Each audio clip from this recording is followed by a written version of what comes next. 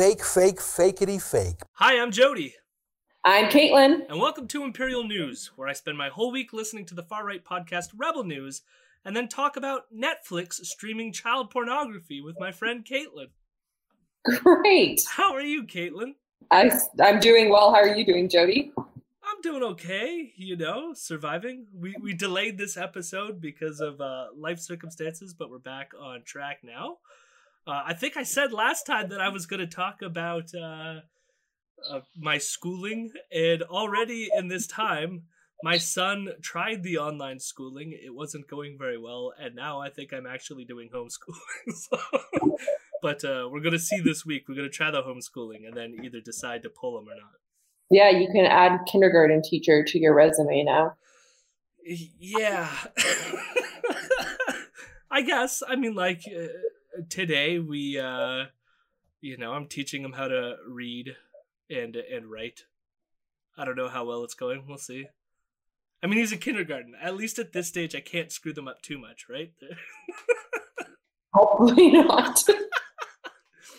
I mean, I think kindergarten, though, at this age is meant for socializing and kids learning how to interact with others, right? It's not actually so much about the educational component. It's more about the social component that they gain from attending school. And it's hard because that's the one thing that he can't get. Like, even the online component, there was nothing about it that encouraged a social interaction with his peers online. So, yeah. But at least he has a sister at home and parents, and so maybe he's learning some aspects of socialization, hopefully. Yeah, no, hopefully. I mean, what can you really do? You can't do anything. It's COVID. We're trying, though. We're trying. I did want to say, my hope going forward is to stream some stuff on Fridays on our Twitch channel. And so I'm going to do a practice stream this Friday at 8 p.m. The link to our Twitch can be found over on our Twitter page, which is Imperial News with a Z. And the goal, I think what I plan on doing is just playing some clips from Ezra's show, and some of the patrons can go onto the voice chat, and we'll watch some Ezra clips and comment on them. And so it's just going to be a test run this Friday, but going forward, if people want to show up to our Twitch on Fridays at 8 p.m., we're going to try to, or I'm going to be there every day on Friday. Maybe Caitlin will show up sometimes, but we'll criticize those videos and have fun with the group. As a Patreon benefit, if you want to be a voice on those shows, that would start at the $10 or above level. So that's something going forward. I wanted to say that now. I was going to try to do a practice stream last week, but then we didn't have a show, and so I didn't want to do it, and I delayed it. But I will be doing a practice stream this Friday, so please show up. Enjoy it. And now, the Imperial Roundup. Hello, my rebels. Hello, my rebels. I'm a good boy.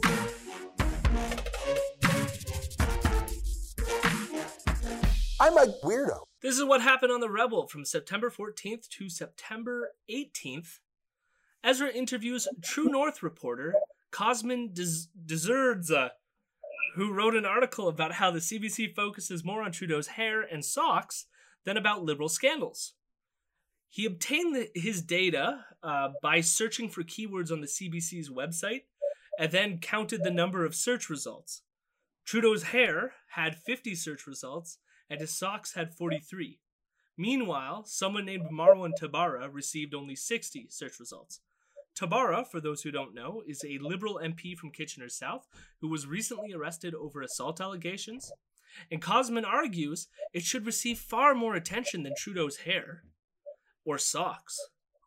Cosmin admits to Ezra that most of the articles involving Trudeau's hair were about a 2015 Conservative attack ad, which mentioned Trudeau's hair. It's the one where it ends where it's like, he's so terrible at all these things, but he's got nice hair though. And so this became like big news. But still, Cosmin blames the CBC for spending so much time talking about it. However, admitting the hair stories are from 5 years ago undercuts his whole point about Tabarra, who's only been relevant for the last few years, and mostly from the last few weeks when these assault charges were levied against him. Meanwhile, Trudeau has been in the news for decades, so this comparison is not statistically or practically meaningful. And all this is just to be like, look at how biased the CBC is, when there are far easier ways to do this that make a lot more sense. I can't stop getting, since you mentioned it, the phrase that they had at the Conservative attack ad, where it's like, Trudeau, he's just not ready. So when has he ever had to make a tough choice? People, being Prime Minister is not an entry-level job. I'm not saying no forever, but not now. Nice hair, though. Justin Trudeau. He's just not ready. Nice hair, though. Nice hair, though, yes. And they have pictures of him, and they go, "Oh, he can't do this, but he's a good-looking man." Like, awful. An awful campaign, and it was everywhere. Yeah. So Ezra claims that the Canadian military is engaged in a psyop against the Canadian public regarding COVID. His evidence is a report that was written by members of the Canadian Joint Operations Command to engage in traditional communication methods to respond to COVID misinformation that could harm Canadian citizens. The plan or report was never approved and never came into effect. Ezra thinks this was the military trying to force people to think a certain way, but nothing in the report involved force. One of the recommendations was to utilize military vehicles with loudspeakers to tell people about how to stay safe during the pandemic. Really terrifying stuff, folks.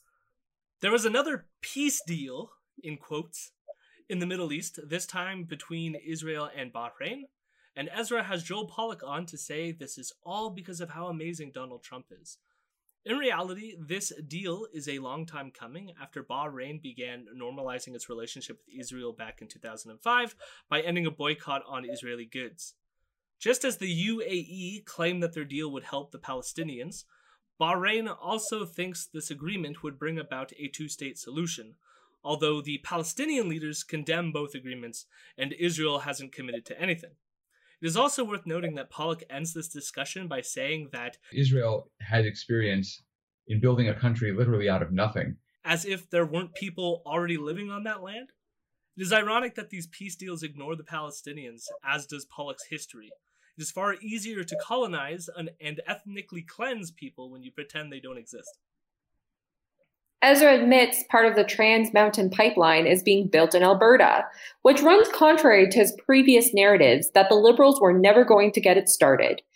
He still thinks that the Liberals plan to never finish the pipeline, since he claims they are working with Indigenous activists and climate activists to make sure that the pipeline is stopped in BC. It's very weird that the Liberals keep fighting in court to build the pipeline and have started actually building the pipeline, but Ezra still thinks they can't be serious about wanting to build it. Of course, activists are going to try to stop it from being completed, and any delay will be used by Ezra as evidence of some nefarious Liberal plot to stop the pipeline they bought and are continuing to build. Ezra thinks that all the health experts are liars because some of the larger end predictions showing millions of COVID deaths have not happened. This confuses two issues. The first is that these predictions are if we do absolutely nothing, which means we have no way of knowing if they would have been true since we did things to try to stop the spread of the virus. The second is that these projections were made when we had less information. Ezra thinks our current levels being lower than these worst-case projections is a reason to start opening up now, but that is not the right comparison. What we would need to know is whether or not our current measures are preventing deaths. And given that cases are rising as we're starting to open up, it's likely these COVID measures are actually stopping the spread of this thing. Even if COVID is less worse than initially projected, which I'm not sure that it is less worse, it is still really, really bad and worth mitigating. But Ezra continues to want people to die by downplaying the severity of the virus. Ezra claims that the COVID numbers in Nashville, Tennessee were manipulated to make COVID seem worse than it really is. Rather than trying to address the details, Ezra spends most of the episode complaining about music and how it is sad Tennessee musicians were not allowed to play into crowded bars. This story was picked up by right-wing news sources because of a leaked email where a Nashville health official discussed not releasing low per site COVID numbers. The stated reason for not releasing the information was not to confuse the public in assuming bars are safe, since even low numbers could initiate a spreading event in a crowded bar. Whether this was the right decision or not at the right time, the decision to not release these numbers will now be used by conspiracy theorists to continue to deny the existence or severity of this virus. Ezra interviews a BC doctor named Brian Day, who just lost a case at the BC Supreme Court to try to operate a privatized healthcare facility in Canada. Brian describes his loss by suggesting that Canada is now officially the Soviet Union.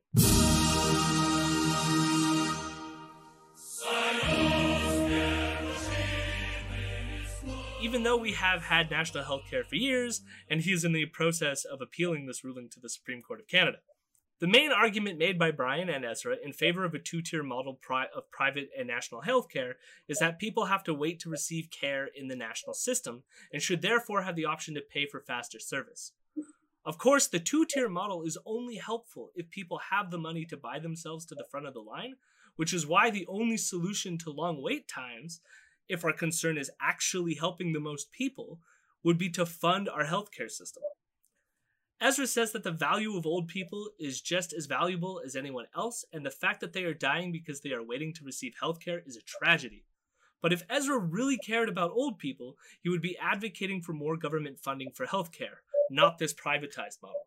But of course, this isn't really about old people. This is about the libertarian dream of deregulation and privatization, since Ezra has been more than willing to advocate for the death of old people during a global pandemic just to save the economy. Something he just did in the previous segment of the show. Drea Humphrey, a new Rebel employee, is harassing people on the streets of BC regarding a billboard praising J.K. Rowling. Drea frames J.K.'s comments about trans people as just being worried about the young kids being given hormones and sex reassignment surgeries. Aside from the fact that these are not really the problems, they are also not what J.K. is being criticized for. Rather, she's being criticized for her transphobic comments, including being upset by the statement, people who menstruate, arguing that this is somehow undermining women, even though trans men do in fact menstruate and are not women, and some non-binary people also menstruate and still are not women.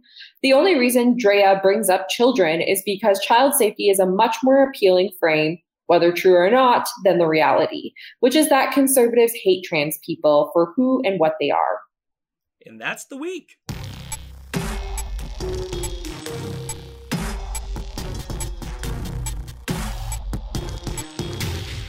Ezra's September 14th episode was titled Cuties.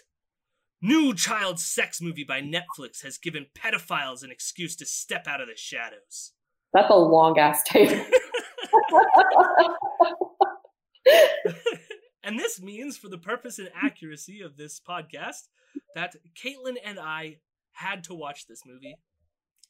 Now, I will say that Ezra doesn't talk much about the film itself, beyond referring to it as child pornography.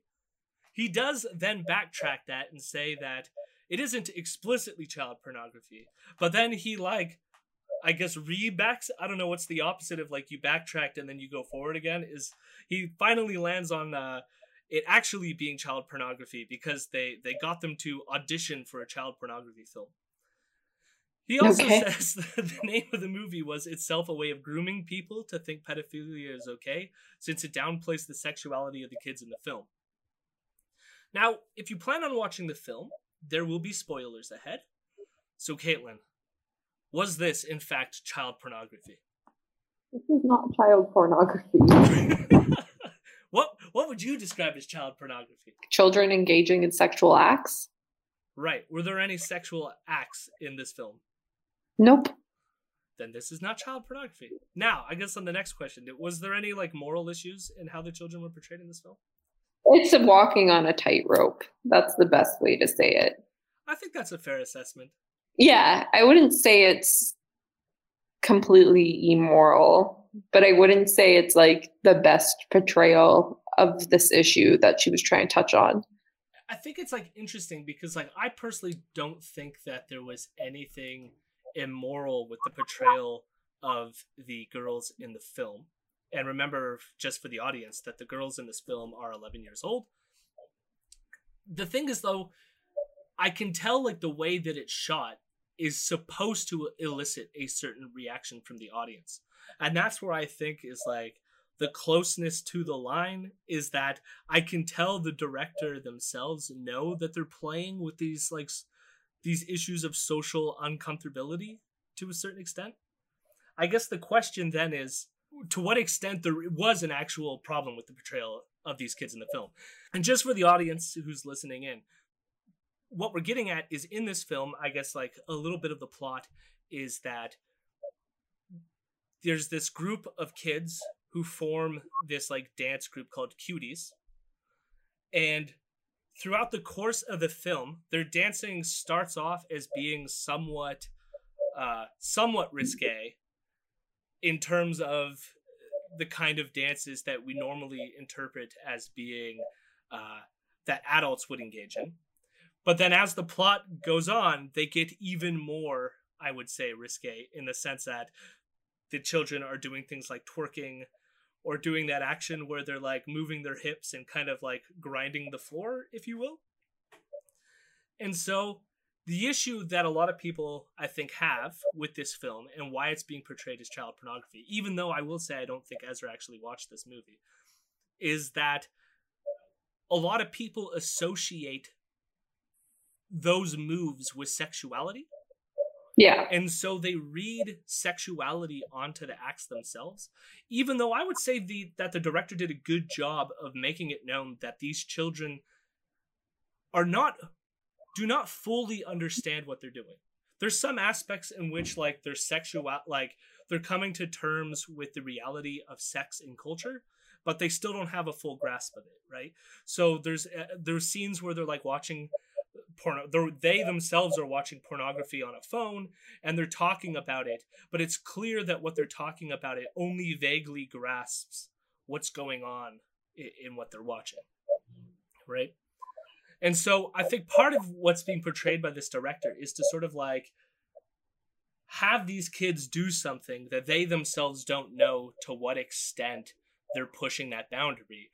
But then that makes the audience uncomfortable because you're seeing these children do acts that we normally associate with adults. Yeah. Now, I guess in that sense, like, I personally don't have like a moral problem with that, because for me, I don't think that 11-year-olds are sexy no matter what they're doing.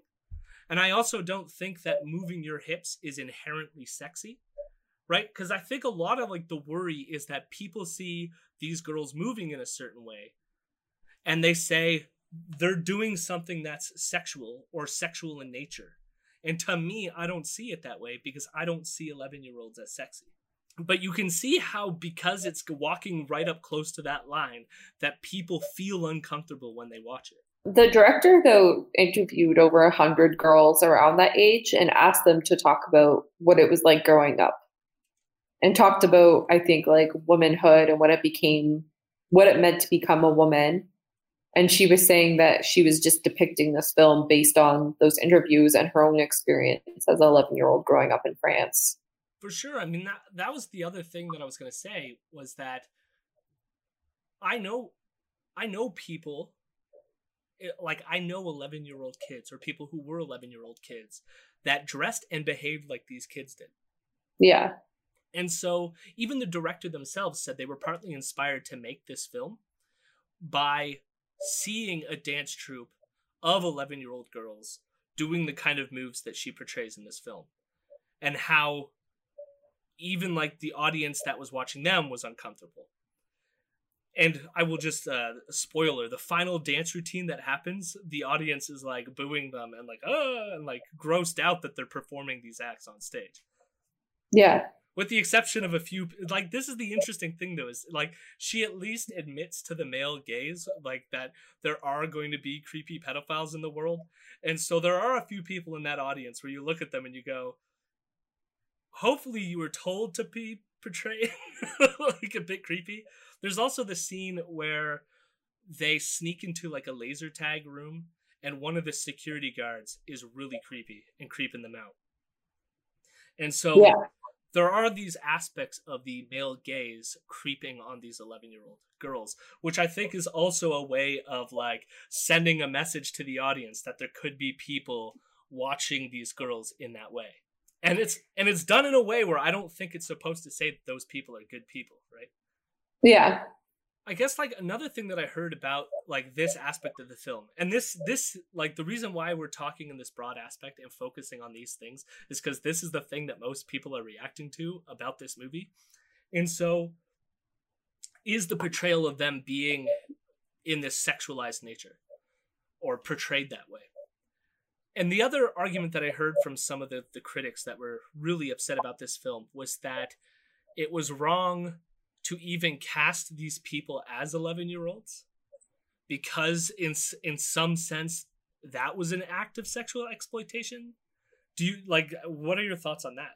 Yeah, no, it's definitely sexualizing young girls, but I mean, like, that's kind of the reality that young girls go through. I just don't understand that argument because I'm just like, many times I've been hit on as an 11-year-old by creepy old men. And literally, it doesn't even matter what you look like. You could be walking down the street wearing sweatpants and there's some guy honking out of his car. And that's just the normal part of growing up. Or it's just like this pressure, even when you're as a tween, to like feel like you need to be a sexual being, like overly sell yourself as a sexual person. I don't know. Like, I think that's what it's commenting on. Or it's just even like the coming of age for a lot of young girls is this like becoming a sexual person or like needing to be sexual under the male gaze, like for men, not for yourself. And then I think a lot of times once women, you know, in their mid to late 20s or maybe even early 20s go through another kind of coming of age where they can feel a little more empowered. It's actually like, I don't know, like I just think of like friends that I grew up with and common stories I've heard among many girls. And it was either like you were kind of like a shrew and that awkward kid growing up, and then maybe you came about in university or college, but then you have like a large group of young girls who grew up doing all these things. And they're not doing it because they like it. They're doing it because it was what they were taught as young girls to get attention and feel like they have some sort of self-worth. Yeah, I mean, that's portrayed in the movie very well too, because I mean, there's like one thing that's like really not believable is she ends up stealing her cousin's phone. But the unbelievable thing is like she has the phone for what feels like a month or like weeks. Yeah. And the cousin is totally oblivious to where this photo's gone. But she keeps posting images and stuff on social media and finding the more sexual or the more typically sexual that she performs, the more likes she gets on the device, right? And I don't even think it necessarily comes into this person, like the young girl, Amy, the character Amy, is thinking to herself, this is like, I'm going to be sexual. She's just doing, if I copy these things, it's the thing that's going to get me the most like and attention on social media, right? It's not even thought of necessarily in terms of sexuality, at least. That's my impression from watching the film. Is like, I don't even think she thinks of what she's doing in terms of sex or sexuality. Yeah. No, I agree with that. I guess, and I think a lot of young girls are in that position. Yeah. In reality, not in just the movie. For the sake of completion, I want to go back to the Ezra episode and go through a few things, because as using this film as a jumping point, Ezra wants to paint our culture as being liberals are everywhere promoting pedophilia, and he's going to give us a bunch of bullshit that's not actually true. And it's all to paint this narrative of, again, pedophiles everywhere. Yeah.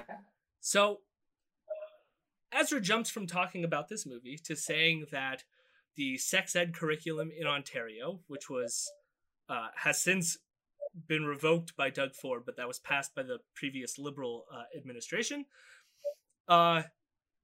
He says that it was grooming kids for sex because it was teaching kids in grade 1 technical words for sex. And I don't know if you have thoughts on this, but I think it's pretty stupid. Like, why? Well, yes. It wasn't doing that. It was on like things like gender pronouns and like the dangers of like using the internet. And I want to say something. We taught our kids when they were learning to speak the names of their genitals and stuff like this, right? Is that what he means by a technical word for sex? Because those are the things that they're teaching in grade 1 or word teaching. And it's like, maybe it's a good thing that your child knows what their penis is called. Yeah, well, I think I have more. There's definitely going to be people even on the left who disagree with me about this, but definitely have this like pro-sex approach to, I think, raising kids. Like, I don't like when parents shame their kids for being curious about sex or trying to understand sex. Like, I just think that that's not good because you create unhealthy relationships and fear and shame around sex, which it shouldn't be that. It should be the opposite. But it also allows them to communicate to people who are responsible and care for their well-being if they are in situations in which they're being exploited or being touched inappropriately, right? If you don't give them the language to express that, like how do they know how to react to those situations, you know? Yeah. But anyways, he then goes on and claims that the former Deputy Minister of Education, somebody named Benjamin Levin, who was arrested in 2013 and pled guilty to the possession of child pornography, he claims that this person was responsible for writing the sex ed curriculum, even though the sex ed curriculum was released in 2015 and he was arrested in 2013. Not only that, Levine was the Deputy Minister of Education only from 2004 to 2007, which was prior to when this new sex ed curriculum was created, and also deputy ministers don't actually write the sex ed curriculum. What they do is they assign educators to do it, and the experts do it, and then it gets like sorted out. So he might have played some role in something like that, but the other thing to add to that is, like, even if he played some minor role in it, what we got in Ontario is very similar to what has been taught in Quebec and other provinces. So it's not even it's not even that extreme. Ezra then begins to criticize the sexualization of kids by pointing to a child drag queen show. And he doesn't talk about other beauty pageants like Toddlers and Tiaras and stuff on TV, or Miss Teen USA that Trump used to be a creep on. And you could tell, like, what's happening here, and this is frequent within all these, like, worries about sex panics, is that that there's an issue with LGBT and pedophilia, and there's somehow some close relationship there. And I think that's what Ezra's trying to play on here by going, look, there's children in drag queen shows, so therefore gay people are somehow in on the pedophilia. Yeah, but there's also this thing about like gay people just inherently, or thinking that they're inherently more sexual. Like, people have these false stereotypes that gay men are just like extremely sexual, and their whole identity and who they are is around sex. And so if you like tie anything to do with being gay, it's like overtly sexual. Even talking about the fact that two guys could be married and not even talking about it in a sexual way just makes it sexual somehow. Yeah. And it's makes like, I don't it want to hear what's going on in your bedroom. I'm grossed out. Yeah, exactly. It'll be like, you know, Dave married Bob and they lived happily ever after, and the parents are losing their shit thinking that you're talking about sex when you're talking about a happy marriage. Yeah. And it's just this like awful homophobic thing that a lot of people do, or when they hear like gay, they associate it with sex like right away. And it's just crazy because being gay is much more than who you have sex with.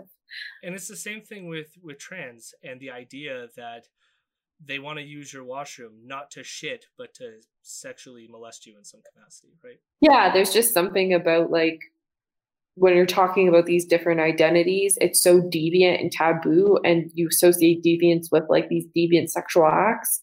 So you think they're these kind of people automatically. Yep. He then moves this to a chat about Hollywood generally. So he's hitting all the tropes, right? And he asks, is Harvey Weinstein the only casting couch that had rape? And my guess is like, probably not. And then he goes, Do you think that Harvey Weinstein's casting couch in Los Angeles was the only place that would-be movie stars were raped? And what are the mothers who agreed to sell their children to this factory? and my reaction to that is like, why are you blaming the mothers? Not only, so it's seemingly he's blaming the mothers for their children being raped because they sent them to Hollywood. But also it's like, what does mothers have to do with that? Like, if an adult wants to go to fucking Hollywood, they can go to Hollywood. Yeah. Which is, again, like, it's just like this casual misogyny that like seeps out of him, because like I don't even think he thought that line through. Yeah. That I love this one too. So then Ezra goes from that to criticizing Barack Obama and Prince Harry. And my guess is he's choosing them because they're two people that he loves to constantly talk about on his show. And he criticizes them for both having Netflix shows and so they have Netflix shows and they haven't spoken out about cuties. And this means that they're the equivalent of Ben Levine, who's the child pedophile in the liberal administration back in 2007. And they're the equivalent of Weinstein. And they're complicit in pedophilia. And he compares them to the assistants who booked Harvey's hotel rooms so he could rape people, just for having shows on Netflix. For those at home, Caitlin has got a look on her face. Yeah. There's pedophiles everywhere. He then reads headlines from reputable news sources saying that the conservative backlash against this film is not based in reality, which now we're a part of this. And he says that the evidence is, this is evidence of mainstream news promoting pedophilia. So, what have you done? I mean, like, this falls in line with like the QAnon conspiracies of like, was it like the Democrats have a secret sex trafficking ring? So, Ezra then reads a tweet by Tulsi Gabbard saying this film will promote child sex trafficking, as well as Nancy Pelosi's daughter, apparently, who says something similar. He then focuses on a reply to those tweets, accusing them of being QAnon adjacent. Ezra then says about QAnon. What's this QAnon? I've talked a bit about QAnon or Q on my noontime show. It's a conspiracy theory. It's rumors and gossip and signs and trust the plan. It's a bit mystical, to be candid. I don't buy into it. I don't see much harm in it. I will remind our audience that QAnon has inspired people to kill people and has also been involved in, I don't know, I guess the predecessor involved inspiring a guy to bring a gun to a pizza shop to find a basement that didn't exist. And they're now starting to become members of Congress. There's almost going to be, for certain, a member of Congress after this election in America who believes in QAnon, which is this idea that there's this Trump is working with the deep state to round up all these pedophiles, including the Democrats who are in on it, and they're harvesting these children in some sort of satanic ritual to drink adrenochrome to live forever. Yeah. You know? And so at least Ezra doesn't buy into it, but him saying that he doesn't see the harm is, Ezra, you're a fucking idiot. He then says that the only harm from QAnon are people who spend all day, like Dan Brown, who's famous for writing the Da Vinci Code. So they spend all day like Dan Brown, connecting dots and reading secret scrolls instead of actually going out and doing things. So what he's saying is that as long as you're actually doing things in terms of fighting the leftists in the real world, he has no problem with you having fun and connecting all these dots. It's just a bunch of fun. Ezra does like the fact, though, this is like how he frames it. He's like, he does like the fact that they're against child trafficking. And he doesn't understand people who counter-protest QAnon for being against child sex trafficking. Yeah. He then refers to some Georgia story where it said something like 30 children were saved from sex trafficking. And he gives Trump the credit for this. He's trying to give QAnon credit. So he just said that he doesn't believe it at all, blah, blah, blah. But he thinks that somehow QAnon's having this effect, that it's actually doing something good for the world. Yeah. Like rounding up these child sex traffickers. Now, here's the thing is, this case in Georgia, the interesting thing there is that these 30 children were not all round up at once. It was over like several years and they're individual people here and there, which is the thing. Most child sex trafficking occurs within families and people you know and involves one or two people. It's not usually something like the Catholic Church or Jeffrey Epstein. Yeah, no, I know. And so this case in Georgia is used as evidence that somehow Trump is disrupting these sex child trafficking rings, when none of these, there's no evidence that these kids were actually sex trafficked. There's some evidence that they were trafficked, and even then it was mostly within families and over several years' time. So then more evidence. Ezra then says California passed a pedophile bill. I'm not even kidding. California's Democrats just approved, and their Democrat governor approved, just passed a law saying that you don't have to register as a sex offender for having gay sex with a child as long as you're not more than 10 years older than the victim. So if the predator's 20 years old and the child victim is 11 years old, you're now exempt from the sex offender registry. Why would they pass that law? I know that sounds crazy. Here is the law. I read it myself because I thought that can't be right. How could you pass that law? So it's the actual law. So this is so fucking stupid. There was a law in California already for straight people, heterosexual people, that basically argued that when the gap between an adult and a child is close, that it's under the judge's discretion. So I'll give you an example. Say an 18-year-old sleeps with a 17-year-old, but that is under the law statutory rape. The judge might lower the severity of that 18-year-old's criminal charge or conviction because it's a gray area, right? Like, it would be one thing if it was like rape. It would be another thing if it was a consensual relationship and they're really close in age and it's not a clear-cut case, right?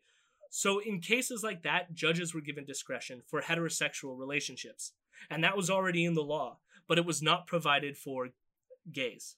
Sodomy was just outright illegal in those cases. So all the law did was open it up such that in those cases, judges would have discretion.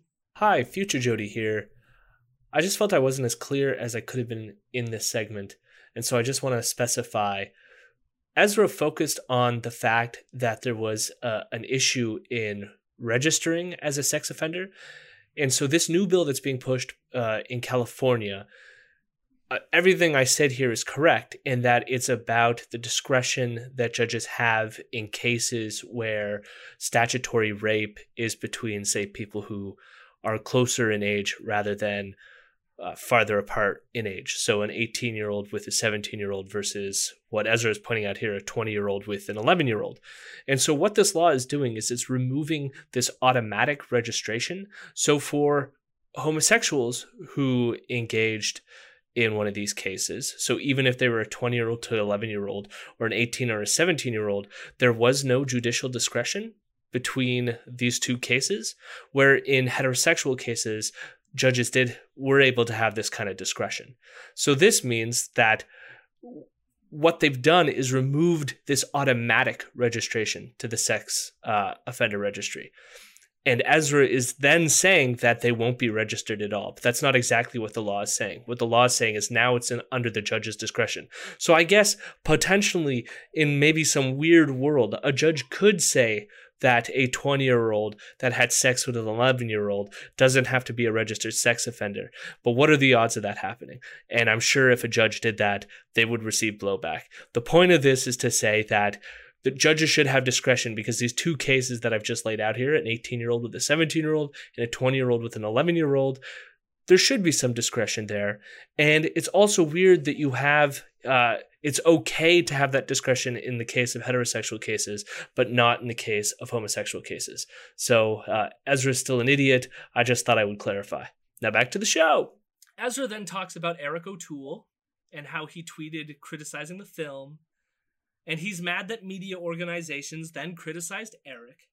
But I wanted to just say that the thing that pissed me off was not the criticisms. Like, I'm mad at the media because they should have been retweeting that. Hey, maybe the leader of the Conservative Party should not be retweeting a fucking Islamophobe, homophobe piece of shit called Andrew Lawton, who is what the leader of the Conservative Party ended up retweeting to make this point about the movie Cuties. Yeah. He ends all of this by going, where's the lie here? QAnon, they're like spreading all this good information. He's like, just look at all the information I just went over, which is so perfect and like correct, which is ironic given that I just went through all the information and how bullshit it is. But yeah, so it's weird because he's at the same time distancing himself from QAnon, but also embracing it. Yeah, but Ezra has always done that, right? Like even with Alex Jones, he hasn't full on engulfed the Alex Jones conspiracies, right? You don't hear him going like the globalists are coming, right? Like in the frog sounding voice of Alex Jones. But he would be like, are the globalists coming? I don't know. It's for you to decide. No, you're right. And that's the move, because it creates a bit of plausible deniability. So that if any media figure comes at him being like, he's promoted QAnon, he'll go, look what I've done. Meanwhile, what he's done is said that QAnon is right about like all this other shit that's bullshit. I just think they're wrong about Dan Brown connecting dot stuff. Yeah. Like he's like, whoa, that might be too far out there, and I need to sound like a good, wholehearted conservative. That's not a crazy, right? Because that's his whole like tone that he goes with, is calm, educated. You know, got my law degree that I was disbarred from, though. Awkward. I think the other part of it too is having the QAnon people that clearly watch his content still support him. Like there's an element in which he wants to say, like he wants to distance himself from it for the reasons that you're saying, but then he also wants to give them a wink and a nudge to be like, but I still think you're right, so still continue watching my stuff and I love you, right? Yeah. And give me money. And sign my petition. Cuties away from Netflix. I'm surprised there isn't a petition. I wanted to end by saying, like, there is a thread linking QAnon to other movements in the past, like the Satanic Panic in the 90s. And a lot of articles have been written lately that I've enjoyed. There was one in Mother's Jones, I'll link it in the show notes, that basically argued that conservatives have consistently used child sex panics like this to win over white suburban women to vote Republican, through this idea of like, there's child predators everywhere and they're coming to get your kids. And this freaks them out enough that they vote for Republicans who are strong law and order and are going to catch all these like predators, right? Yeah. And so this happened in the 90s.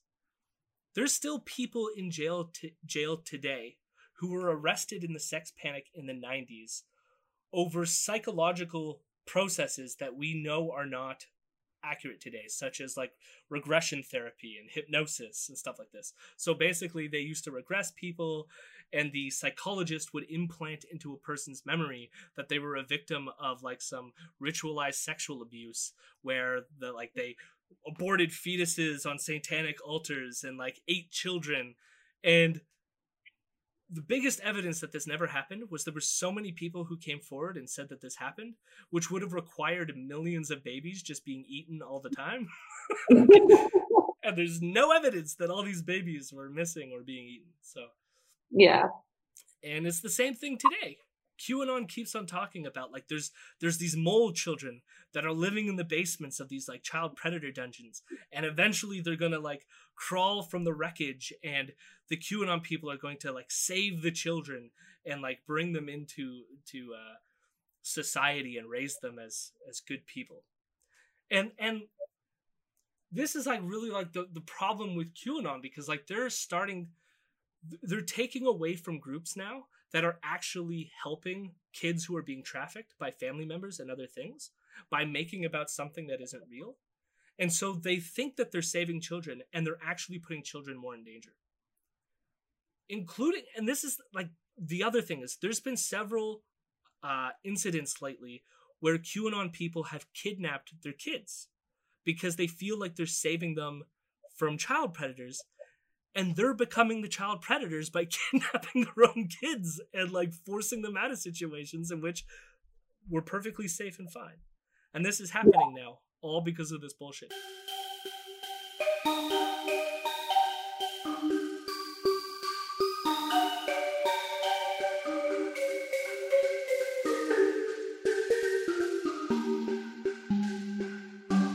someone Caitlin and I have worked with at other protests was arrested.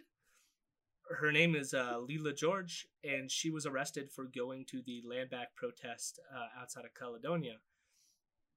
I thought she was, was she not arrested for mischief? So it wasn't just mischief. I'm going to read a statement that she released. On September 16th at approximately 1 p.m., I was contacted by the Ontario Provincial Police and informed of their grants to arrest me for mischief in connection with the occupation of 1535 Mackenzie Road, commonly known as Mackenzie Meadows. They informed me if I did not turn myself in that there would be a warrant for my arrest. At around 5 p.m., I arrived at the OPP office in London, Ontario. I was not allowed to bring a support person inside with me. 2 officers sat with me in a room where I was read and given an undertaking that included a second charge of disobeying a court order, Section 127(1) Criminal Code. Some of the conditions include not going to 1535 Mackenzie Road, our traditional territory, that their jurisdiction cannot be proven due to the Haldimand Proclamation. Another condition includes that I am not allowed to participate in unlawful protests. As of today, I am one of 29 people that have been arrested. My court date is December 1st, 2020, at 1 p.m. via Zoom courtroom number 1. I stand with my people and fully support the occupation of 1492 Landback Lane. This is clearly another way to attempt to silence us and dismantle the open and outpouring support across Turtle Island. I will continue to use my voice as the best way I know how. Stand tall, all nations rise. Layla. I just wanted to say this is an ongoing issue. There was also the issue out east involving the Micmac and their ability to fish for lobsters. And there's still issues in our country regarding our Indigenous population. We are going to continue to promote the legal fund for all the people who are being arrested in connection with Landback. Again, Layla herself said that what she did there was play lacrosse and enjoyed a potluck. And so that was the mischief that she was getting involved in, which she now has to go to court. So her court date is December 1st. There's going to be some action around that. I don't know all the details yet, but we got some time to prepare for that. And I wish her all the best, and I hope we resolve these things, and I hope they get their land back because Canada sucks. If you enjoyed what you heard so far, please give us a few bucks over on patreon.com/Imperial News. If you want to stay informed about what we are doing, you can also find us on Twitter at Imperial News with a Z. We have a private Facebook group called Imperial News. We also have a Discord set up. You can find the link on our Twitter. You can also find, we now have all of our links, including our Twitch account. And remember, this Friday, 8 p.m., I will be streaming. And you can go watch us there. Lastly, you can email us any question at imperial.fake.news@gmail.com. Special thanks to my friend Mason Tickle for the transition beats. You can find his work at striatum.bandcamp.com. Thank you for listening, and may the Liberal government continue never, not now, always building the Trans Mountain Pipeline indefinitely sometime into the foreseeable whenever. Ridiculous. Albumbia, Albumbia, how lovely are your wheat fields.